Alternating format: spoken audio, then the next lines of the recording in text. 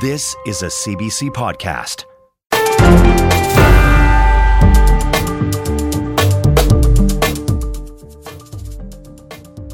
Hi there, I'm David Cochran, and this is the Power and Politics podcast for Monday, December 11th. Canada is about to go on the record before the rest of the world. Will it support a ceasefire in Gaza at the United Nations? Coming up, my one-on-one with Foreign Affairs Minister Melanie Joly. And an apology from House Speaker Greg Fergus over a recorded message that critics say was partisan. Will that suffice? Plus, the Liberal government rolls out its largest social program to date. Later, who dental care affects and what the political impact could be. Israel continues its military campaign in Gaza. Battles are raging across the enclave. Israeli forces are pushing further south and are now in the heart of Han Yunis, Gaza's second largest city. The UN estimates up to 90% of Gaza's 2.3 million people are now displaced. Secretary General Antonio Guterres is warning public order in Gaza is on the brink of breaking down. The Hamas-run health ministry says more than 18,000 Gazans have been killed in the war. Over the weekend, Canada's Foreign Affairs Minister Melanie Joly welcomed to Ottawa a delegation of foreign ministers from Saudi Arabia, Turkey, and the Palestinian Authority. That delegation is calling for an immediate ceasefire. To date, Canada has stopped short of going that far. Melanie Joly is Minister of Foreign Affairs. Minister, welcome back to the show. It's a pleasure, David. I'm happy to be with you. I'd like to start off, if I could, with your meeting the weekend with the foreign ministers from Saudi Arabia, Turkey, and the Palestinian Authority. What more can you tell us about what you discussed at that meeting and what plans may come out of it? So the goal was to hear their points of view on what's going on in Gaza, what happened in Israel as well, but also to work, as I've been working with many other players in the regions, including, of course, Israel, on how we can address the threats posed by Hamas, but also about a lasting peace for the region. And so it was a constructive meeting because, you know, there's nothing like being there, seeing your counterpart, having real discussions, right, and frank discussions, because what is happening in the Middle East has an impact in many, many countries around the world, including, of course, ours as well. But very divergent views in that meeting. I mean, Canada has repeatedly said it supports Israel's right to defend itself in accordance with international law. The readout from this group talked about the need to protect innocent civilians from what they call the killing machine practiced by the Israeli occupation forces. So how do you find common ground and a common position there? I think where we agree is at the end of this conflict, there will be at one point a table of negotiation. Hamas won't be at that negotiation table, but there will be... Do they agree with that? Well, I think, this is our conditions for sure. And it is the case for the entire G7. But at the same time, there will be Palestinian voices. There will be Israeli voices. And we need to make sure that we work many countries together to bring back on track the discussion on the two-state solution. It needs to be a credible path. There needs to be a credible path for making sure that this is feasible. We've been talking about it for 30 years. There's lots of skepticism regarding this important approach. It's been Canada's long-standing position that we are in favor of having an Israeli state next to a Palestinian state living side by side in peace and security. But now more than ever, after this conflict, it will be important that it's put into place. And that's why I've been having important conversations with countries such as Saudi Arabia, Turkey, Jordan, Egypt. So clearly a two-state solution is not on the table with Hamas at the table. But can it work with the Netanyahu government? I mean, they are promoting the expansion of settlers into the West Bank, supporting that, and they're being criticized for the way they're conducting their operations inside Gaza, to the point that a lot of the world considers them illegitimate in other ways. I mean, can it work with Benjamin Netanyahu at the table? Well, I think that how Israel is conducting itself in Gaza is important. Why? Because we need to make sure that Palestinians, civilians, are more protected. At this point, we're at 18,000 Palestinian civilians and military that have been killed. There's 70% of these people were women and children. So it is very, very, very concerning what is going on right now. Humanitarian aid is not allowed enough to go in. So there's an impact on food, water being available, medicine. There used to be 55 hospitals and clinics working in Gaza, only 5 are left. So we're facing a humanitarian issue that is at a level we haven't seen in the world in a long, long, long time. So that, to come back to your point, we expect the Israeli government to be in favor of a two-state solution. This is our long-standing position. And I've had difficult conversation, to be frank, with my Israeli counterpart and many Israeli different voices about this very issue. And we've been clear also that we do not agree with extremist settlers' violence happening in the West Bank. We've had a clear declaration also about this that was issued a month ago. And we expect Israel also cracking down on these extremist settlers that are putting Palestinian lives at risk. You say you want the violence to end, and you say there will be a lasting peace, but Canada has not joined the calls for a ceasefire. There's going to be a vote at the United Nations General Assembly tomorrow out of frustration with a ceasefire resolution being vetoed by the United States. How will Canada vote on that, and how do you get to the end of violence if people don't call for a ceasefire? Well, indeed, we need to make sure that there is the violence must stop. Indeed, again, the cycle of violence is not helping Israel's long-term security, and we need to make sure that the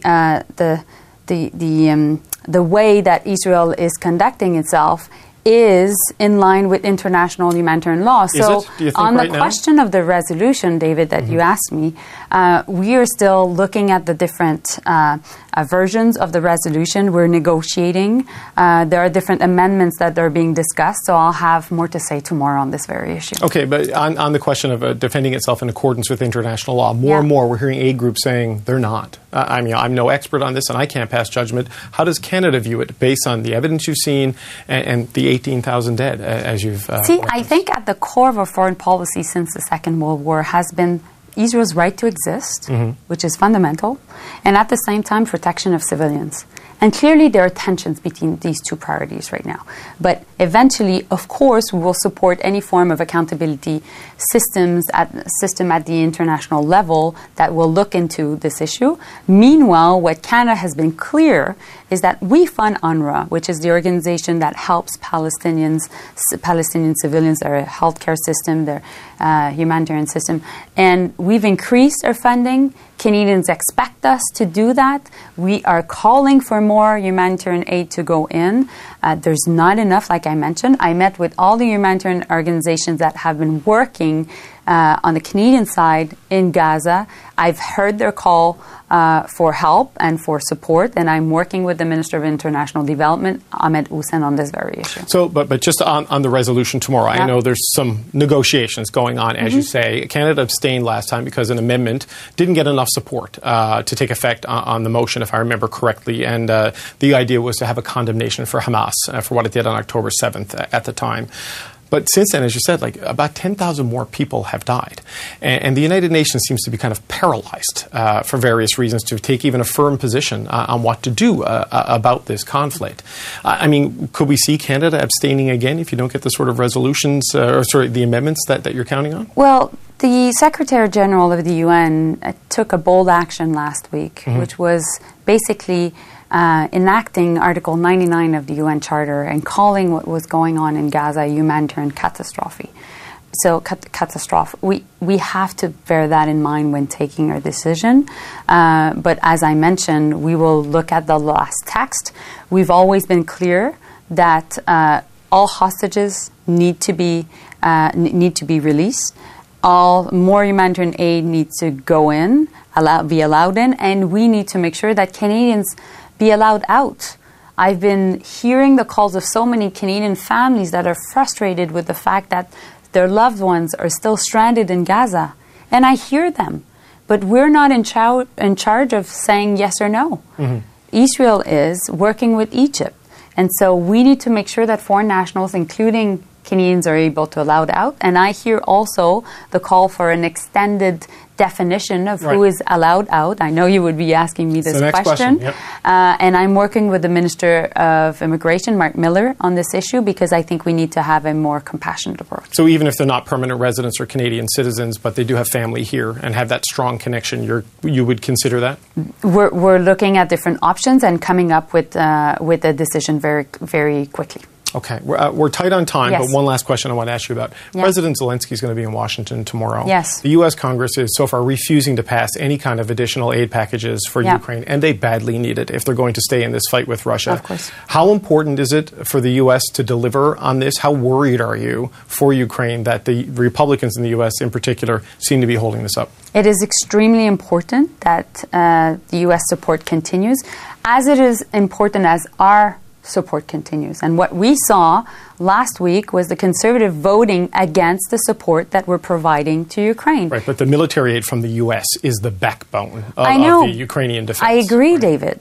But it is also about burden sharing. It is about making sure that many countries around the world, particularly those part of NATO, are able to support at the level required by Ukrainians. Because Ukrainians, you and I know, and everybody watching us knows, that they're fighting for their freedom. But they're fighting also for our freedom. Because what's at stake is the security of Europe and our transatlantic security. There are tensions in Europe, though, too, just as a final point. Hungarian Prime Minister Viktor Orban is threatening to veto, if he can, or obstruct any new aid, and get in the way of veto accession talks with Ukraine to the European Union. So you have unrest in Europe, a reconsideration there, and blockades happening in the United States. I mean, how worried should we all be about Ukraine's viability in this fight in the short term? I think that what happened is when Russia decided to legally invade Ukraine, it was a strategic defeat on their part. Why? A strategic bad decision on their part, because they isolated themselves diplomatically, politically, economically, and militarily. Mm-hmm. We need to continue to have that edge over them. And that is why we'll continue to support Ukraine. We'll push the Conservatives here at home to make sure that they get the message and get with the program. And meanwhile, we'll support, of course, the Biden administration and the EU as a whole to continue the support to Ukraine. And, of course, provide Ukraine with EU accession, which is fundamental for their future. Foreign Affairs Minister Melanie Joly, good to have you back on the show. Thank you.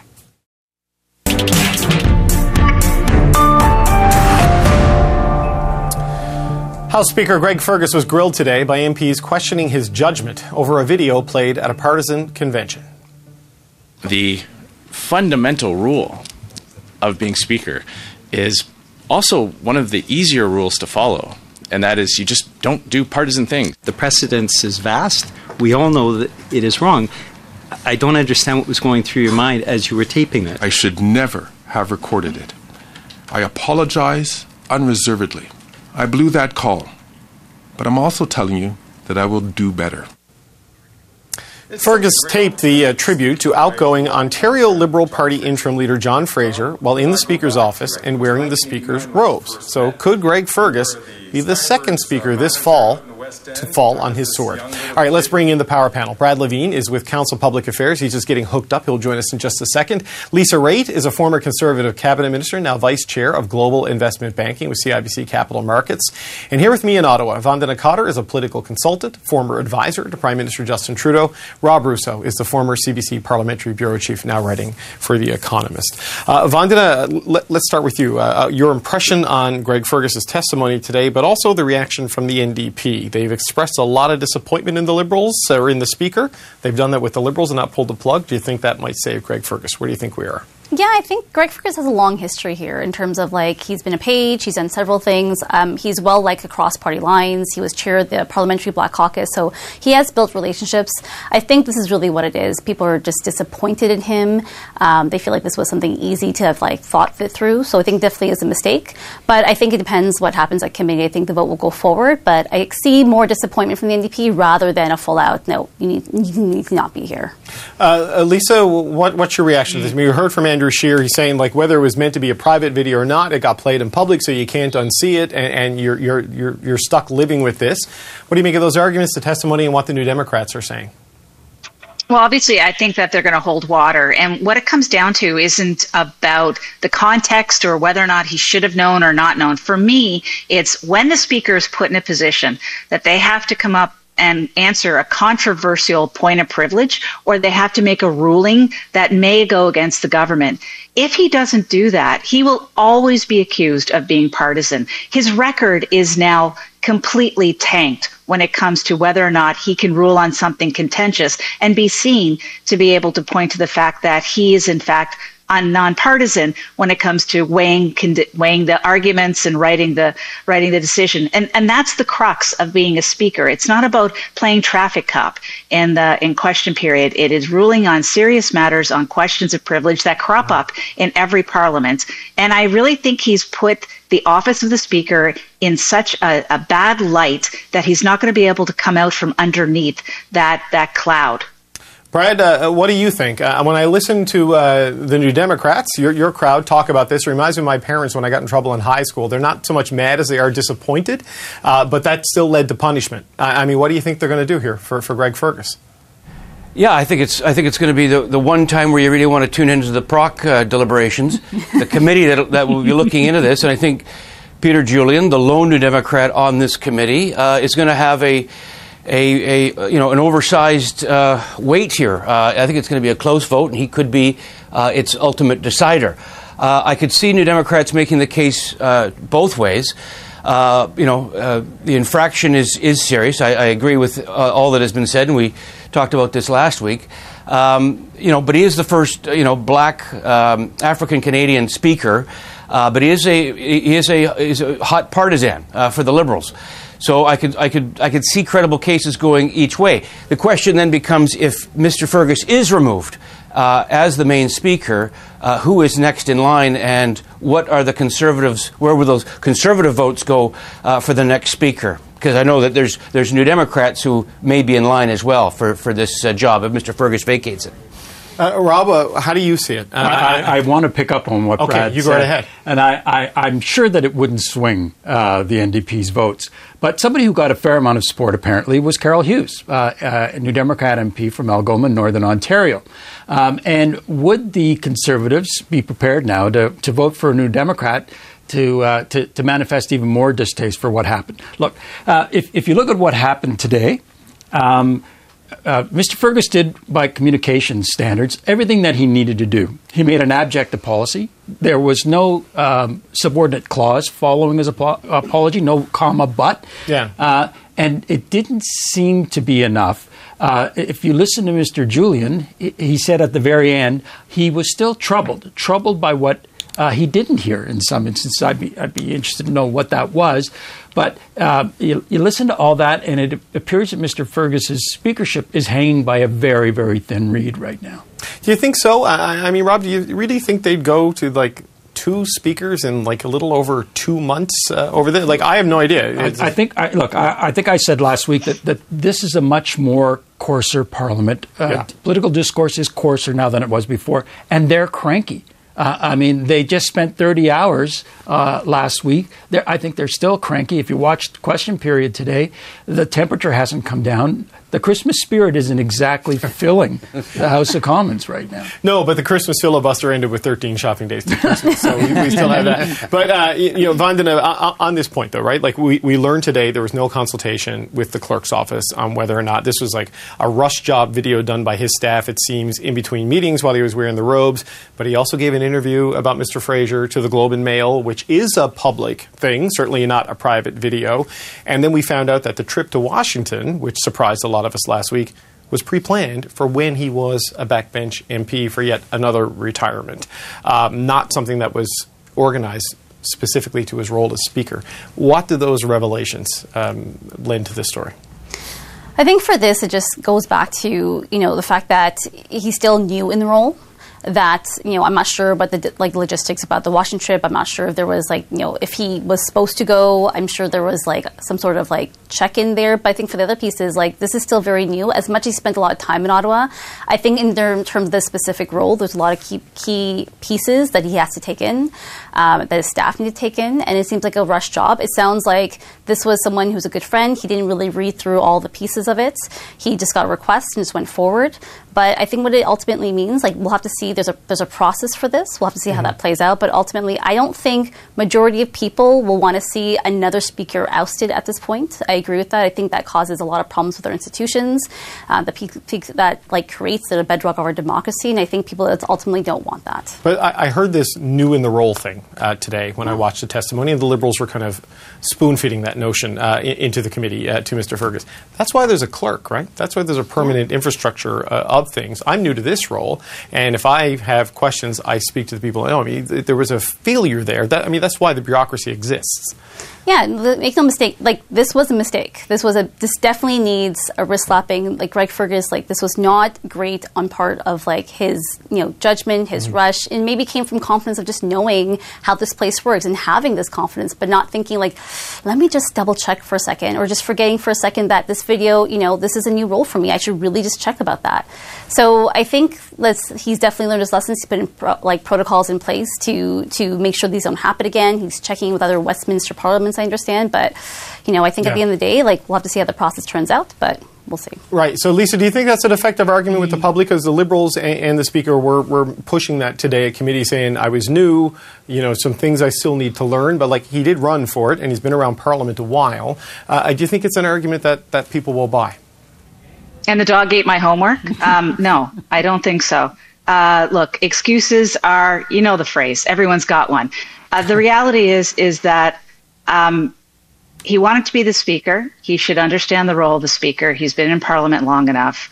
But all that to be put aside, what is the most damaging piece here that I keep going back to is there's not going to be a trust in him to be able to weigh partisan issues in such a way that he can rule on issues that come before the House that may go against the government, because he's seeing himself first as a Liberal and second as the Speaker. Now, maybe he's going to have that big alter on his personality overnight. Maybe this is the moment where he decides I have to do better. But it's going to take a lot of convincing. And do Canadians follow? I don't think so. I don't think Canadians are following, but parliamentarians sure as hell should. I want to thank you for breathing that expression, by the way. I don't need the Ombudsman or the CRTC breathing down my neck. Brad, on this, what would be the bigger factor, do you think, for the New Democrats? Leaving a Speaker who has admitted to making this mistake in the chair, knowing all of the complications that entails, or being the deciding voice in whether or not the second Speaker of the year gets heaved? Right, and for every action that they take, there's a reaction for the other opposition parties. So if I were sitting around, the table with Peter Julian and the team, we would be considering what impact does this have on giving Poilievre and the Conservatives more juice, because this is another. They will get an outsized sense of blood in the water and another victim, a Liberal victim. So it adds to the setbacks for the Liberals, and it gives more juice to the Conservatives. That's true. But then the question is, what's next? As for folks at home, Mr. Fergus has lost control of the House of Commons if we can make the argument that he ever had it, and if there was ever a goodwill at the beginning of his tenure to do that. That's why it's inevitable that he will either, if he stays on, he won't control Parliament, and it'll just continue to be as coarse of a circus as we're describing, or if they turf him and replace it, will the Conservatives behave differently in the House of Commons? Right. If a Conservative were to be put in the Speaker's chair, or somebody like Carol Hughes from the New Democrats, would anything change? So these are all the considerations that they have to. Plus, they also have to consider, again, turfing the first African-Canadian Speaker of the House of Commons. There's going to be a community out there who will say, overlook this infraction because of what it means symbolically for a chamber which is underrepresented, the diversity of this country, for decades, if ever. So there's a lot to consider, and they're going to have access to more of that intel than we are at this time. Right. I mean, Rob, just I'll give you the last word, but in terms of controlling the House, I mean, obviously Mr. Fergus has made his own problems, but I'm not convinced the Conservatives, with the way they are using Parliament, will abide by any Liberal speaker. You know, that I just don't see a solution there. I think that we can count on less than swashbuckling repartee over the next year and a half, no matter who the speaker is. I'll tell you one thing that did change from the last time we were discussing this a week ago. It was an open question whether or not the Liberals were going to support Mr. Fergus the last time we were here. It looked today like he has solidified support in his own caucus, which is not insignificant, and that allows the House Leader of the Liberals to go and have a discussion with Mr. Joly and others, New Democrats, to see if a deal can be made to salvage this thing.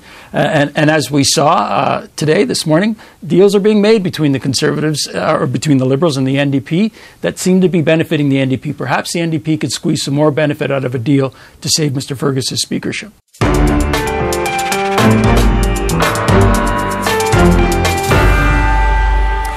The federal government announced today it will be creating a commission to investigate systemic abuse in Canadian sports.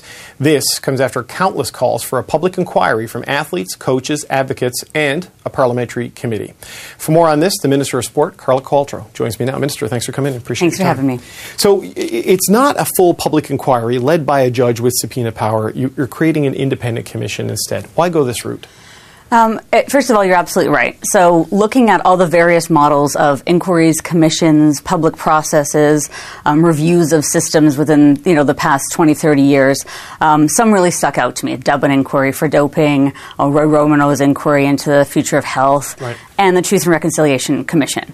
What I really am liking about the TRC is it's trauma-informed, it's victim-centered, it's forward-looking. It starts with the premise that bad things have happened, a system didn't protect you.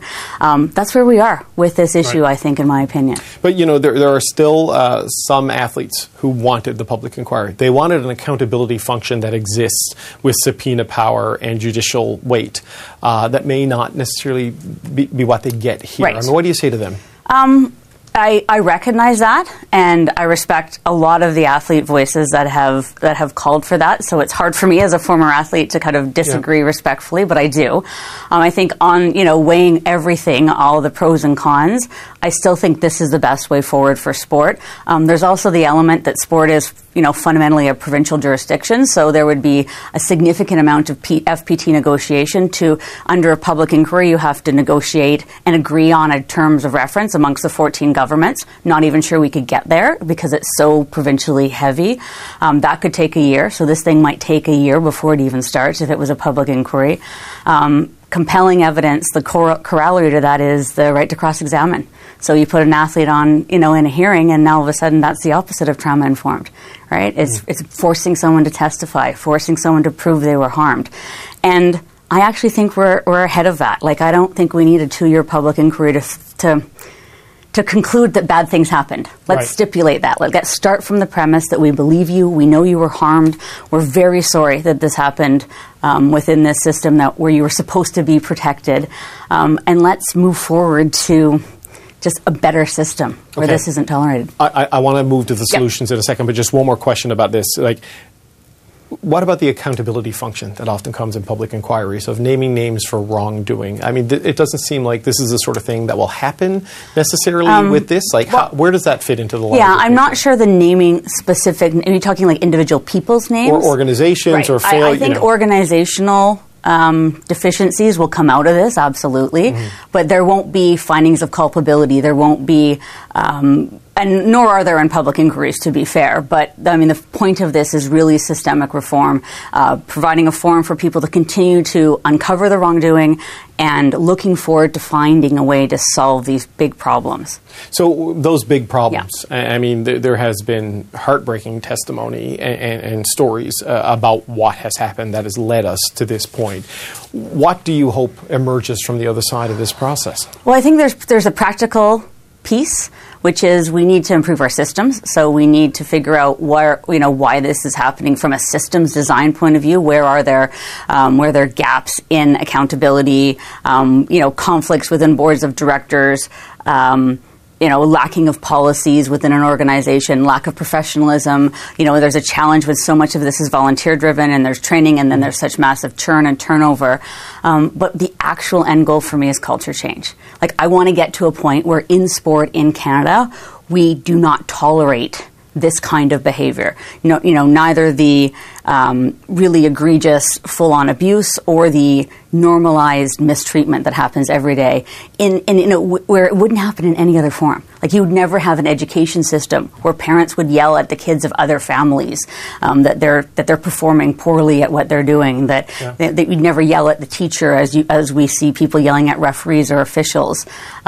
There's a lot of normalized poor behavior in sport. Well, there's so many parts to that, though, right? I mean, look, the Hockey Canada problem's well documented. So there's fixing a corporate structure of a large corporate entity that runs a bunch of minor programs. But then there is parents, and then there is coaches, and then there is volunteers, and then there's officials, and then there's fans. Like, can even a process, as well-intentioned as this one, deal with all of that?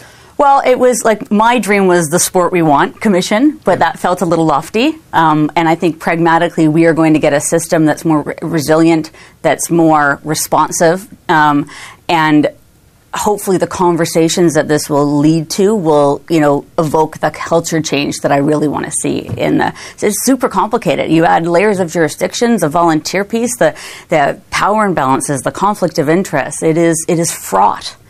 And it's not serving everyone well. How would you describe the culture now? Because this is all going to start from the premise of, let's just accept that there is a systemic problem that has led to horrible abuse and bad processes and bad outcomes have been at the heart of it. I mean, how do you describe the culture in sport? Are there examples of sport in Canada that are good, that could be a model? I think that good things happen in sport every day around this country, and I hear daily how lives have been changed and how people have found something inside themselves, that it's building communities, it's building resiliencies, that it's the number 2 way that new immigrants connect to their communities, that it's a common language. Like, there's some wonderful things about sport that we all know. Of course. But there are a lot of people who don't feel included in that space, in that system, right? Because safe sport is sport that, is free from discrimination, free from harassment, free from abuse. That's what we want. I mean, if I'm going to be right down to the grass, nuts and bolts of it, that's what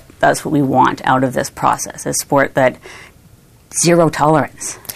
There's rebuilding, I guess, culture. But I guess another big challenge, Minister, is rebuilding trust in the sports system, especially for the people who were hurt by it. I agree. And you're not disagreeing with that. Obviously, you stipulated that right up front. I mean, how do you think this process will help rebuild that trust, that people will be held accountable and this doesn't happen again on the scale? Yeah, I think that's a multi-pronged approach. So first of all, athletes, athlete victims, athlete organizations, Athletes Can, the Olympic Athletes Commission, the Paralympic Athletes Commission, survivors, Sheldon Kennedy, Alison Forsyth, Gym for Change. I've spoken at length with all of these people and organizations in the development of this process.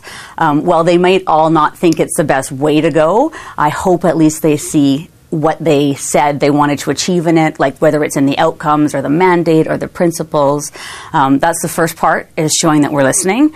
And then throughout the process, being super diligent in how because the process will matter, not just the outcomes. If people don't feel included, don't feel listened to, the best result will not build the trust you're talking about. So we gotta earn that trust back. Like, not just me and the government. Right. In fact, I would say more the system than anything else. This chronic, normalized bad behavior. Like, bad things have happened. I got 2 little boys, and there's certain sports I wouldn't put them in because of culture issues, and or wouldn't push them to join, right? Yes. Because of this. So it's important work that needs to be done. Minister of Sport, Carla Qualtrough, thanks so much for coming in. Thanks for the conversation. Very important. Thank you.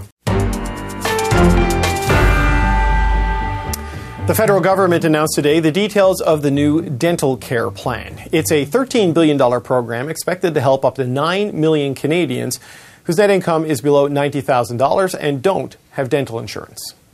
The Canadian Dental Care Plan will cover a wide range of services for Canadians. It will cover preventative, diagnostic, restorative, surgical, among other services, to ensure their smile is healthy and joyful. These include x-rays, fillings, root canal treatments, and dentures. Now, the dental care plan was, of course, a main condition in the NDP supplying confidence deal with the Liberals, and NDP health critic Don Davies joins me now. Mr. Davies, thanks for coming in. Great to be with you, David. You took a lot of heat saying that you're going to prop up this government for a dental program they would never deliver, but here it is. How does it feel that that's gotten to this point? Well, it feels fantastic. I don't think it's an exaggeration to say this is a historic day. I think you're right. A lot of people didn't think this could happen. Civil servants told us that our timeline was too ambitious. There were constitutional issues. They said provinces wouldn't agree. But we persevered, and we worked really hard on the NDP side. And we knew this was a flagship component of the Confidence and Supply Agreement, and we knew we had to deliver a good program for Canadians. So I think we did that here today, and I feel really satisfied. It still needs to be phased in. Eligibility is going to roll out on a staggered approach so to make sure it goes smoothly. But there is still some opposition provincially. We've heard complaints from Quebec about this intruding into jurisdiction.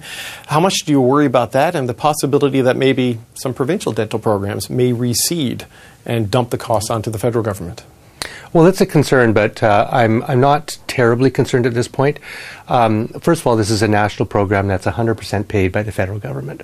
So I don't see that being an incursion into provincial jurisdiction. Second, with Quebec, as is always the case, if Quebec wants to opt out and construct their own program that's equivalent with compensation, that certainly can be negotiated. But, if I were a premier or a territorial leader and I had the federal government that was prepared to pay 100% of the costs of residents in my province or territory, in order to get them to have their oral health care needs taken care of, I would leap at that. And the other thing is that keeps people out of the emergency rooms. Mm-hmm. So it's a cost savings to the provinces. So I think it's a win-win for the feds and the provinces and territories. So if the provinces do pull back what existing dental because there's kind of a patchwork across the country. It exists in some provinces, not in others.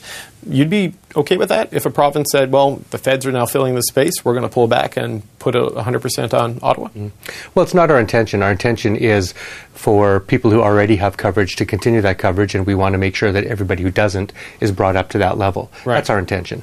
And I understand the federal government is in talks with all of the provinces and territories, and my information is that that's going well. I don't think any province or territories are looking to diminish the coverage that they already have. And by the way, there's no province in the country that has an excellent program. No. There are people in every province, seniors, kids, low-income people, who don't have access to this vital primary healthcare service. We're talking about 33% of Canadians. That's, 13 million Canadians don't have dental care. So this is a major step forward. Yes, if the numbers of 9 million qualifying for this, that speaks to the need and clearly the gaps that exist in the system. But this is a fill-the-gap system. It's not a universal benefit. Mm-hmm. You're also in negotiations with them on pharmacare. Why is fill the gaps good enough for teeth, but not good enough for drugs? Well, the NDP has as a bedrock principle that we believe that all healthcare coverage, head to toe, should be delivered through our public healthcare system universally and comprehensively. So I guess the reason that we moved this way in dental care was on pharmacare, there's been decades of work, costing, academic research of the way that we can fold pharmaceuticals into our public healthcare system. So that's why that's been our red line on pharmacare. On dental care, we don't have that kind of work yet. So we campaigned in the last election on covering people who don't have coverage now as a first step, as a down payment, if you will, towards universal dental care. So we acknowledge that this is a major step forward, but there's more work to do, and we won't stop until everybody has dental care provided through our public health care system as it should be. But could this be a template for where pharmacare goes? I know you have the red line that you've laid out and certainly was discussed at your convention in Hamilton earlier this year, but there are certain practicalities around cost, provincial resistance, people preferring, say, their private plan when it comes to that, and these may become obstacles that are tough for the Liberals to get over. No, I don't see that changing with pharmacare. With pharmacare, there's too many studies, David, from the PBO to the Hoskins Advisory Committee to the Health Committee that I sat on, 7 that I'm familiar with in a row, that found that it's only by folding pharmaceuticals into the public healthcare system that you get the 40% savings through bulk buying, that you get the cost-related non-adherence, the savings you get from people not getting sicker, the streamlined administration. So the economics are just so strong for pharmacare going through our public system that and there's frankly no evidence really to go the other way, that it would be economically and I think policy-wise foolish to do anything but to fold pharmacare through our public system. So we're going to hold firm on that. Just one last question on dental care, just to go back there. There's been some criticism and suggestions that maybe private companies might pull back their benefits because of this, that this might be something that, well, if the state is going to do it, why should we bear that cost as an employer? And I know there's income thresholds, but maybe lower and middle incomes that get it through their employer, this could be a possibility. How confident are you that it stays? Can you put measures in place to stop that from happening? Well, it's a realistic consideration, and it's been something that we've heard over the past couple of years. We'll have to wait and see what happens. But you have to remember that private dental plans often are different. They have cosmetic components to them. And again, as you pointed out, with the income threshold of $90,000, there are people that have coverage that wouldn't be covered by this plan. And employers, when they purchase extended healthcare plans that include dental, buy a basket of services. There's massage, there's prescriptions, there's physiotherapy and psychology. There's a whole suite of things that are covered. It's not as easy to unwind as just pulling out one thing. Yeah, so I honestly don't think you're going to see that happen. And if we do, then we'll have to take policy measures in the future to respond accordingly. Okay, Don Davies, NDP Health Critic. Thanks for coming in. Thanks, David. That's it for today. If you like this episode, please follow the pod and catch our next live show on CBC News Network. We're on weekdays at 5 p.m. Eastern Time. I'm David Cochran. Thanks for listening.